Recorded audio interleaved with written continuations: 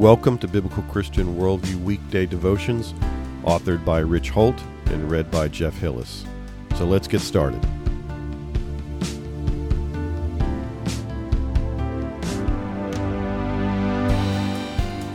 Relationships. Our verse today comes from John 20:26. And after 8 days his disciples were again inside, and Thomas with them. Jesus came, the doors being shut, and stood in their midst and said, "Peace to you." As you recall, 8 days ago, Thomas had in no uncertain terms told his fellow disciples that he had no intention of believing the stories of a resurrected Jesus unless he could see and touch the wounds Christ suffered on the cross. And so for the week in between, Thomas and his dear friends probably had very little to do with one another. They inhabited such extreme opposites in regards to their emotional and mental condition that despite whatever pleas the group may have made to Thomas, he was not in a place where he could receive their words.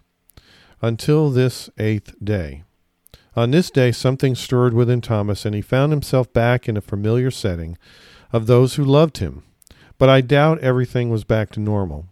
You see, the others loved and followed a risen Savior, but Thomas, he was not a believer.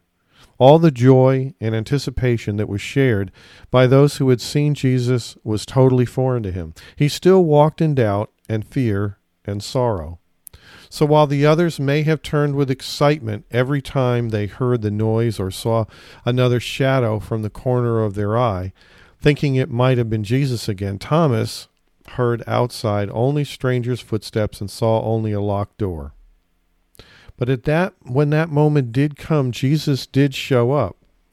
The same Jesus for those who knew and for the one who did not. And as only Jesus can, he brought peace to an unsettled situation.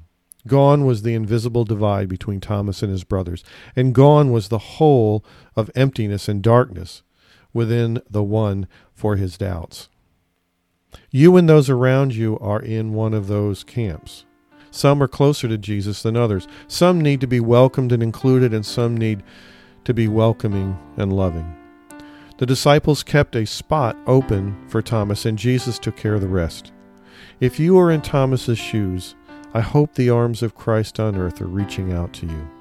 And if you are those arms, I hope you offer peace to the one who needs it. As we seek him today, let Jesus have his way in your relationships, those closest to you and those not as close as they could be. God bless you as you serve him today. Today's podcast article was brought to you by bcworldview.org, providing honest reporting and analysis on the intersection of contemporary issues and theology based on a biblical Christian worldview.